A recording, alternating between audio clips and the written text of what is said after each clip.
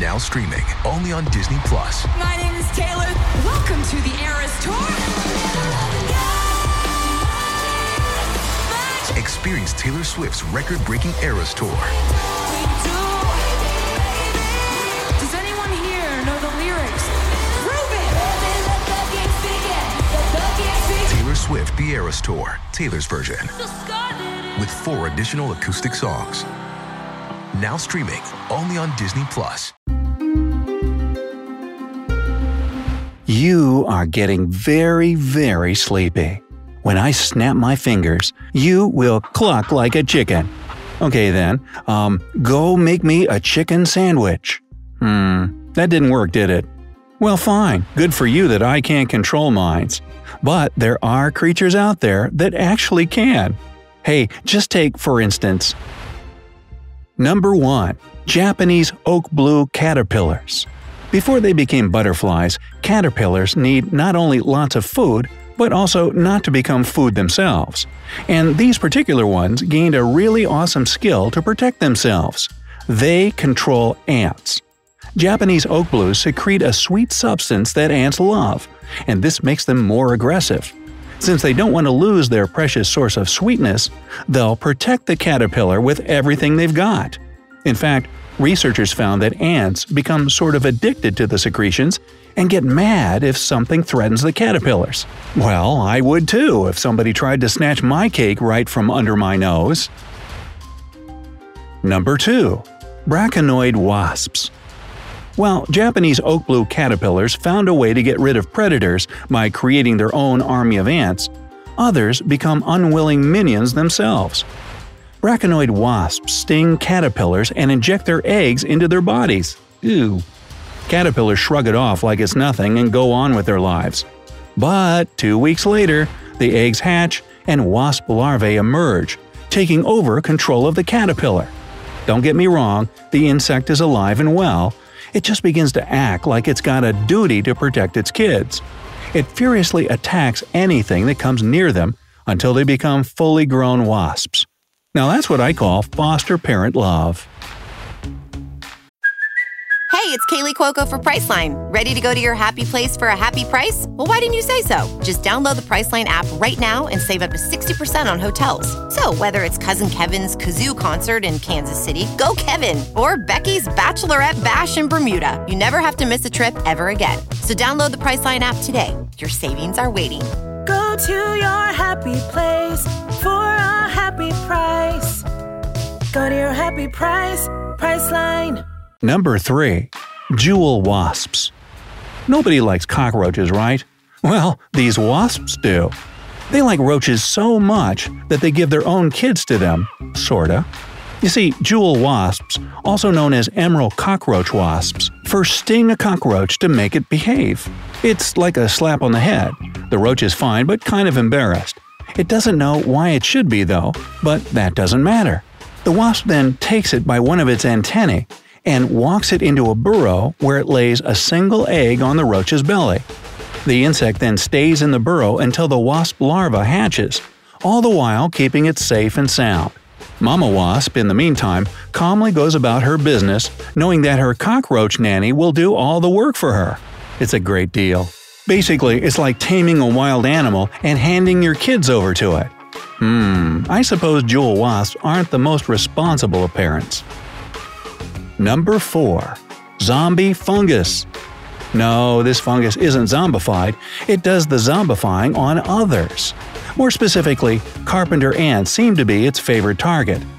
It all begins with a single ant inhaling a spore of the fungus. After some time, the spore grows and the ant becomes less ant and more fungus. In the end, a sprout shoots from the back of the unfortunate ant, and that's where the fungus finally wins. It takes control over the insect's mind and body, making it go to a very specific location with conditions that suit the fungus best. And when they finally reach the desired spot, the fungus starts shooting out spores to get more ants going its way. So it's more like a freeloading, hitchhiking, zombifying fungus. Jeez, dude, just call an Uber. Number 5. Spiny-headed worms. These guys have found a really elaborate way to survive. Adult spiny-headed worms live their whole life in the guts of starlings and remain largely unnoticed. It's just that, being parasites, they can't survive without a host. But what's fascinating about them is how they get there. You see, a starling's favorite food is pill bugs. But these little crawlers are really hard to find since they like dark, damp places. However, they have a real taste for, starling droppings. Guess what they often find in a fresh meal? Right you are, worm eggs. A pill bug eats those eggs and goes about its bug business for some time. Then the eggs start to hatch, and worms grow inside the bug's body. They soon outgrow their 14-legged mobile home, and that's where the madness begins. Spiny-headed worms take control over the pill bug's mind and body, and a normally secretive insect leaves its cozy dark nest and heads out into the open. That's when a starling notices the unlucky bug and eats it. And that's exactly what the worms inside wanted all along. Now they have a bigger host that can fit them more comfortably, and the cycle goes on and on. Number 6. Acacia trees. So far, you've heard about mind-controlling animals and insects, but how about a mind-bending plant? Acacia trees have a very weird kind of relationship with the ants living on and around them. Again, it's always the poor ants. The tree produces two kinds of substances, one that's really sweet-tasting and awesome for ants, and the other that repels them like nothing else. Juggling between the two, acacia can draw the ants where they're most needed. For example, if some wood-burrowing insects attack the trunk of the tree, the acacia will produce the sweet sap in that specific place and the bitter one everywhere else. The ants are naturally attracted to the sweetness, and when they see the wood eaters, they attack relentlessly. They really like to protect their tasty treats, don't they? But that's not all. If there's a plant nearby that's threatening the acacia tree, it can send the ants to cut off its leaves, making it wilt in the sun. Oh, sounds like full-blown plant warfare. Number 7. Xenos larvae. These parasitic insects live their entire life in the belly of a wasp. A xenos quietly lies in wait until a wasp lands nearby, and then jumps it from below, quickly getting inside its body. The wasp doesn't even realize what's going on until it's too late. Now, wasps are social creatures, and they form colonies. Infected wasps, however, become uninterested in their colony and fly away. But not just anywhere. They go to a meeting place with other infected wasps. The parasites inside them make the insects change their behavior so that they can meet up for mating. When they're done with all that, they ride the wasps back to their old colonies and start the hunt again. I think I'm starting to see a pattern with these freeloading hitchhikers. Number 8. Orchard spider wasps. Orchard weaver spiders are quite common in North America, and they're just like any other arachnid, spinning their webs and munching on unlucky insects. What's crazy about this species is the way they get attacked by parasitic wasps. Such a wasp will land on a spider's back and sting it. While the spider is knocked out, the wasp just nonchalantly lays some eggs on it. When the orchard spider comes around, it just goes about its business like nothing happened, probably thinking, "Man, I had the weirdest dream." Eventually, the eggs hatch, and the wasp larvae start quietly gnawing on the spider. How hard can it be to notice something a quarter of your size biting you? Well, it seems it takes more than a couple of munches for the spider to pay attention. Where's the mind control in all that, you ask? Well, it starts when the larvae get big enough. They make the spider stop spinning its web and lie calmly while they get the necessary food. When that's done, the spider has to sit back and watch these baby wasps use its web as a cocoon. Imagine going through all that trouble just to have the house you built with your own hands taken away from you by a bunch of kids. Rough. Number 9. Toxoplasma.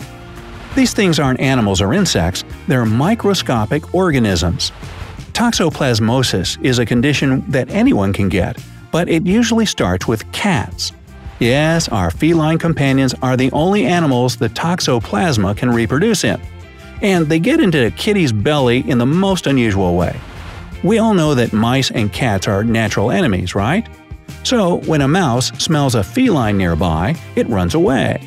However, when a mouse eats something that contains toxoplasma, the tiny parasites make the rodent keen on the scent of cats. How insidious! Now that our Mr. Mousy thinks that cats are its best friends, it gets attracted to them. It was good knowing you there, little guy.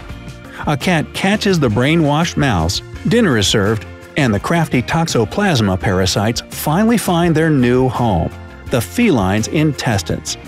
But if you think that's it, just wait. Toxoplasma has been proven to affect the human brain too.